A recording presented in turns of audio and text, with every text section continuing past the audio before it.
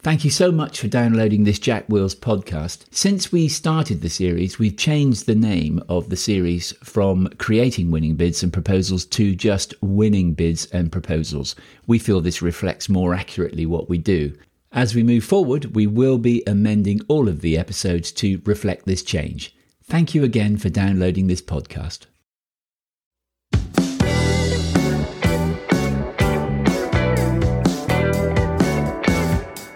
Hello there, my name is Jack Wills and welcome to Creating Winning Bids and Proposals, where you can pick up hints and tips from my 35 years of writing bids and proposals so that you can use them in your own proposals to win more business.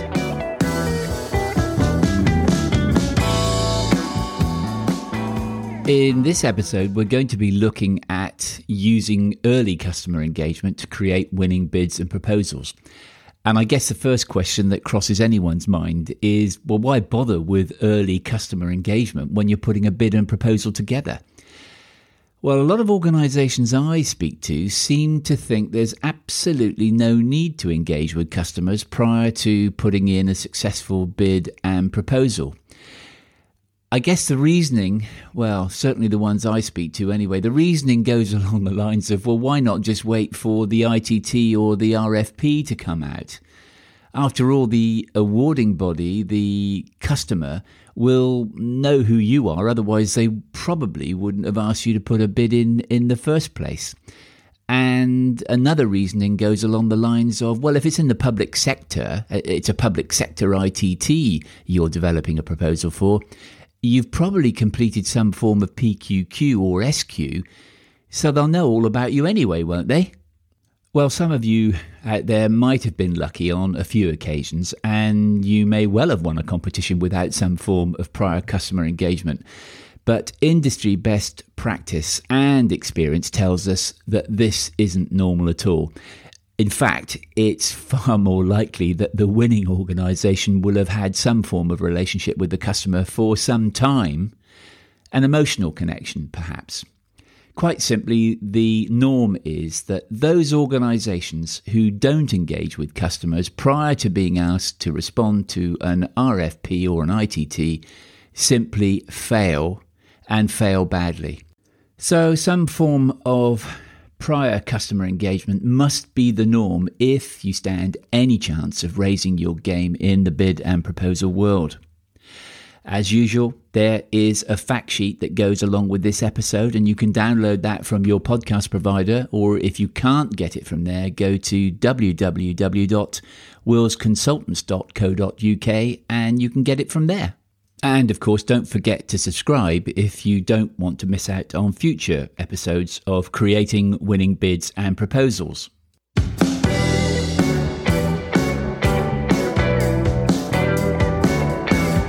Okay, so in this episode, we're going to be looking at some ways in which you can use early customer engagement to help you create an environment where it's much more likely that you will be able to develop a winning bid and proposal to help you win that competition.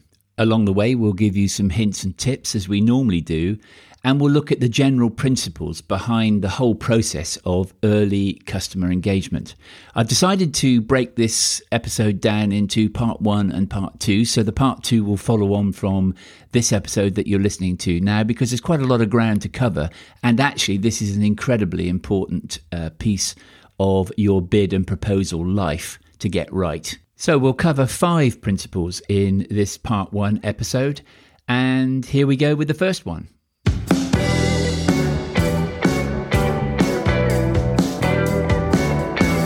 And that is that early customer engagement has a positive and informative impact on the development of a proposal.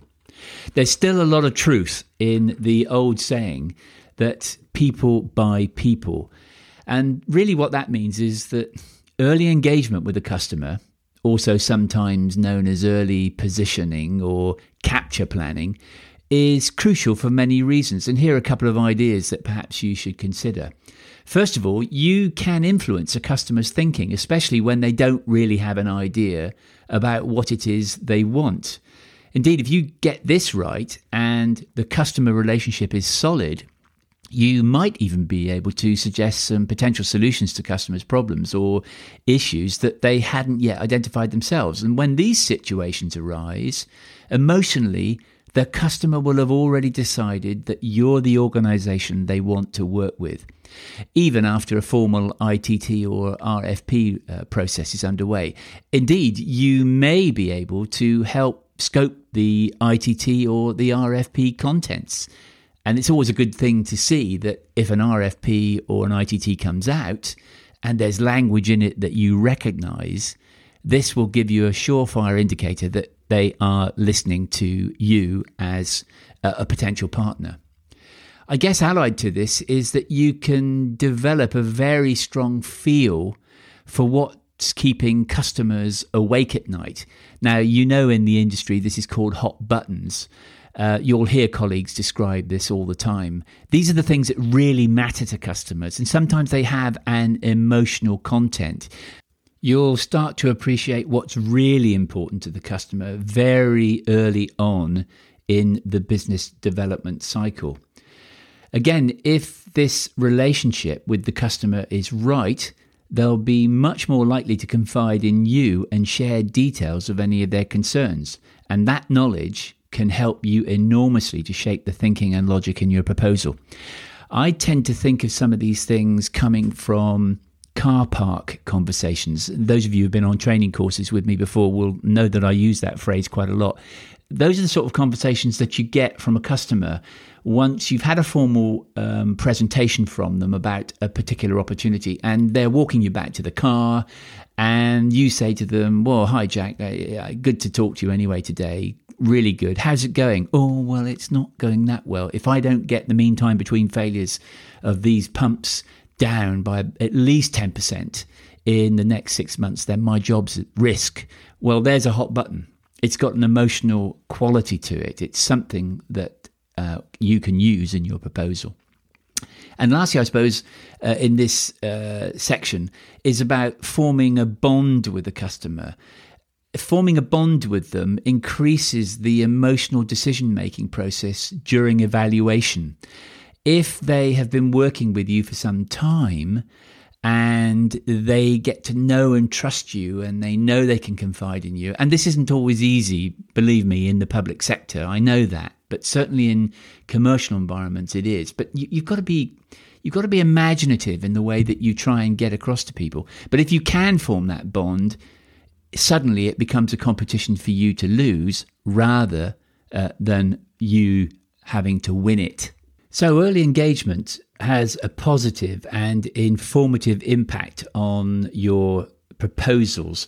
And naturally, all of this activity and the sentiment behind it can feed across into the proposal development, and it'll influence the approach on how you deal with key aspects within the document. For example, when answering questions in the proposal, you can take every opportunity to underpin and reinforce not only how your solution will meet the customer's requirements, but also how you can mollify any concerns, worries, or issues that they might have.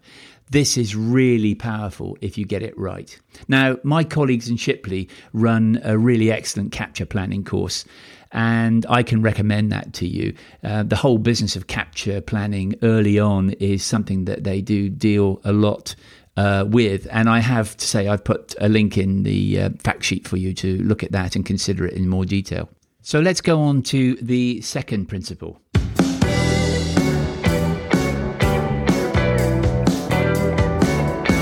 Never rely on the fact that the customer knows who you are and what you're capable of delivering. Now, it's very, very rare for a customer to know everything about you. Take it from me. Even if you're a household name, you'd be surprised how much they do not know about you. You may think they know all about you because they've asked you to bid. Well, the message here is don't assume that the customer knows anything about you at all. Now, there are several things that you might consider here. Your organization may be highly innovative and could have developed a new offer or solution to a need or a requirement.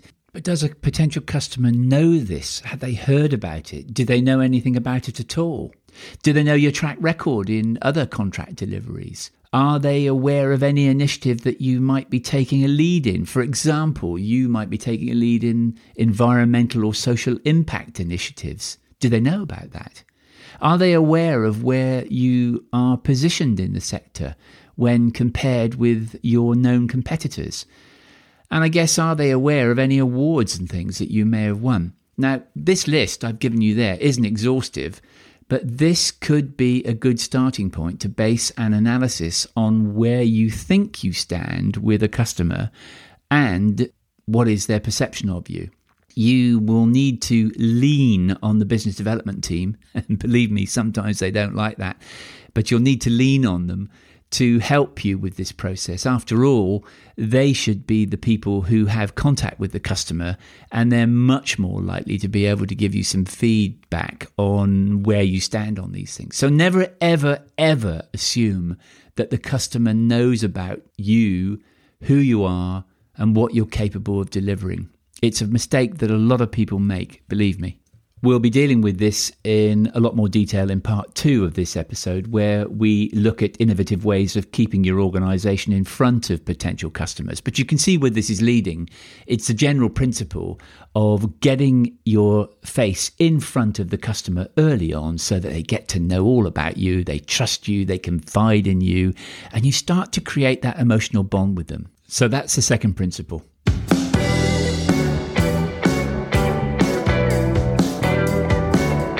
The third principle is, and we alluded to it right at the start of the episode, is don't leave customer engagement until the RFP or the ITT is actually put out. If you do that, it's going to be too late.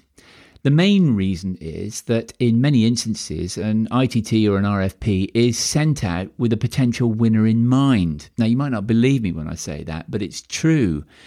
Someone who is putting together a business need in an organisation, who has had contact with someone before who's potentially going to supply them, just as we talked about in that first principle, if they've formed an emotional bond with them, then it's much more likely that they will have in the back of their mind an idea of who they are going to use to provide the solution. One of your competitors will without doubt have been assisting the purchasing organisation with the scoping of the ITT and the RFP in the early stages. So why not let that organisation be you? In that sort of situation, if someone has been there before you, you're going to be in second place right from the word go. Moreover, you're always going to be on the back foot throughout the proposal development process, and none of the emotional aspects of customer engagement activity is going to feed into the proposal. Yes, you may be able to meet the requirements exactly, but you'll never be able to demonstrate that you have understood what's really important to the customer. Additionally, you can't influence anything with the customer at all at this late stage. Chances are you're only being asked to submit the proposal to create the competition, to be what we term affectionately in the trade as bid fodder. Lastly, you'll waste loads of resources, including cash and time, chasing an opportunity that you don't have much chance of winning. So leaving customer engagement this late in the process, at the point when an ITT or an RFP comes out, is a complete recipe for disaster. A key message to leave you with here is that if you haven't had any customer engagement before an ITT or an RFP arrives, actively consider a no bid.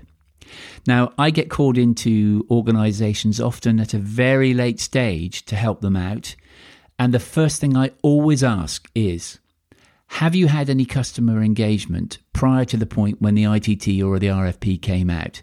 If the answer is no, I still, even at this late stage, say to them, do you think you've got an opportunity of winning? Do you believe you're going to win this? Have you considered a no bid on this? It doesn't make me very popular, but believe me, I've saved customers a lot of money and time and effort by getting them to come out at this late stage if they haven't had any previous customer engagement. So I guess now is the right time to start talking about developing a formal process for customer engagement that everyone can follow. On to the next principle.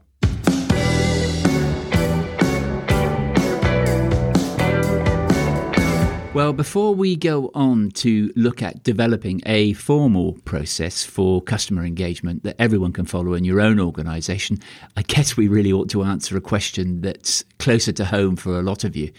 And that is accepting that customer engagement is crucial and that it should happen very early in the process. The next question might be, who should take responsibility to control the process? Should it be a business development person? Should it be the bid manager? Or should it be some other appointed person? Well, the straight answer to this is that it doesn't really matter who takes control, so long as there is a process and a customer engagement plan can be developed. More about customer engagement plans later on. Some organisations will have proper capture or engagement manager roles. Others will have completely ad hoc arrangements where someone will dual role. And I have to say, in all the organisations I go into, the latter is probably true.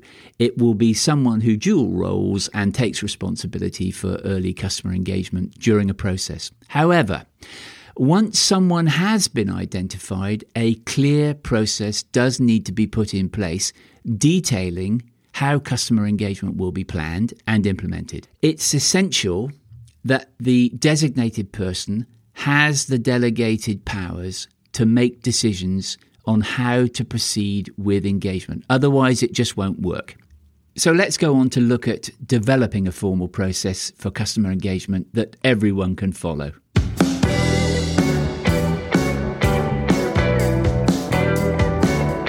A lot of organisations I go to out there don't have formal customer engagement processes in place.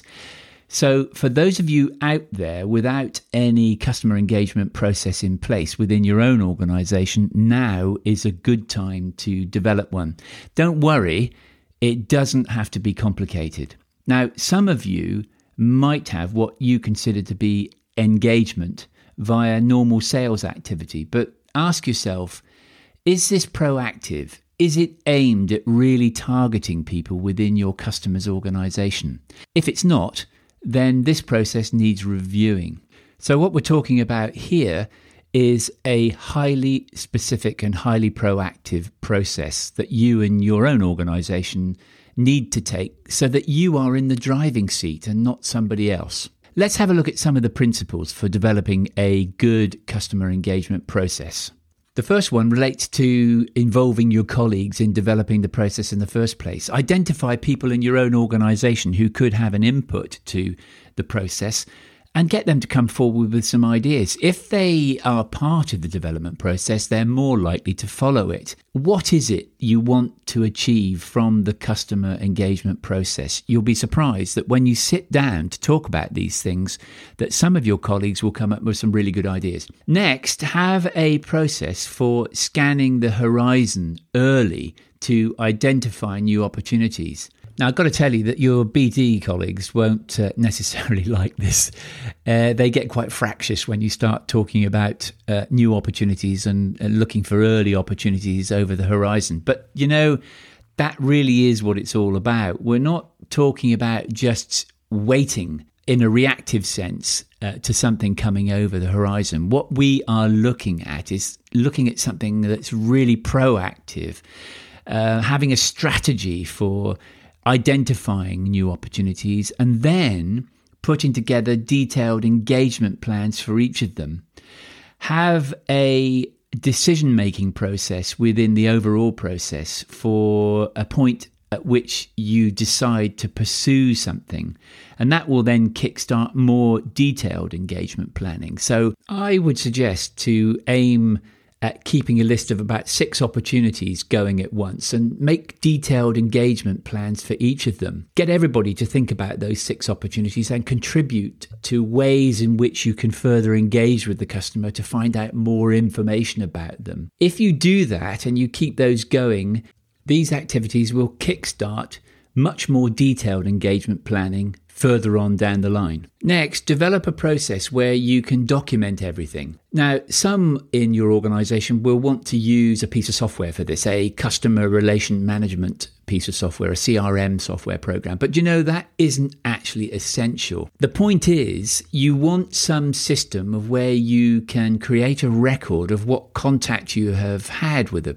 potential customer and what the outcomes were, so that you can then potentially shape other contact later on. Scraps of detail individually won't seem important at all, but collectively, when they're all reviewed together by the person dealing with customer engagement, it all adds up to something really quite powerful. This is how you start to build up the more emotional aspects of a customer and their organization.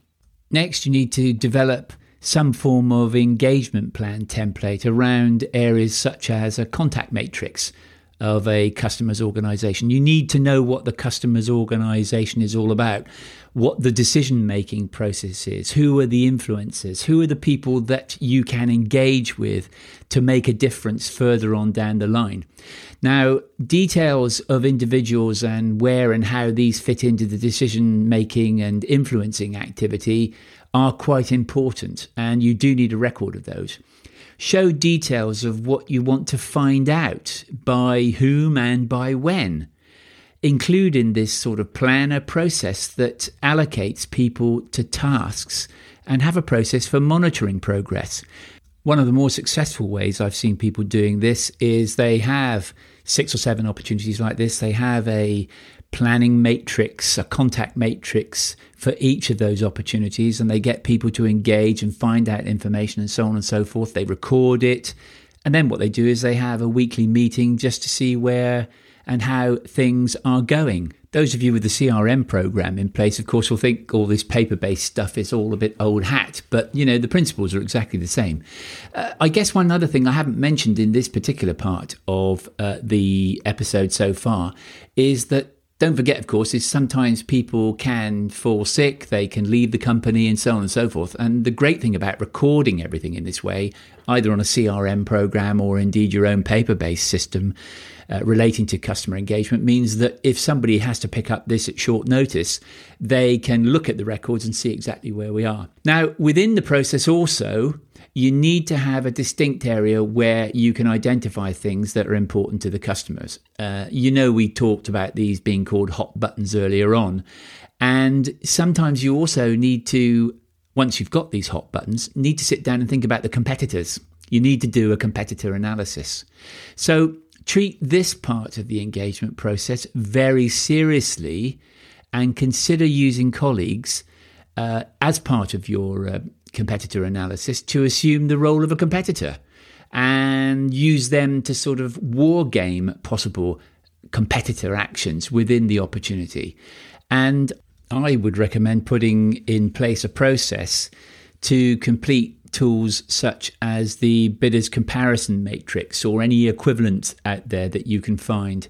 We'll be talking about bidders comparison matrices and other tools in other podcasts coming later in the series, but some of you will already have had access to booklets like the APMP guides or Shipley proposal guides. I put a couple of links in the fact sheet for you to follow up, but anyway, we'll be looking at those later. Last of all, I think it's very important to keep a customer engagement process under review, and you must always seek to improve it. So don't be frightened if people turn around and say, well, this isn't all working properly. You're not going to get it right first time. And indeed, actually, sometimes with these opportunities, you need to modify your approach and the way you do things. This will be particularly so when you're in things like the private sector versus the public sector. In the public sector, of course, there is a difference about how you approach things, and you have to be very careful that you follow detailed procurement rules.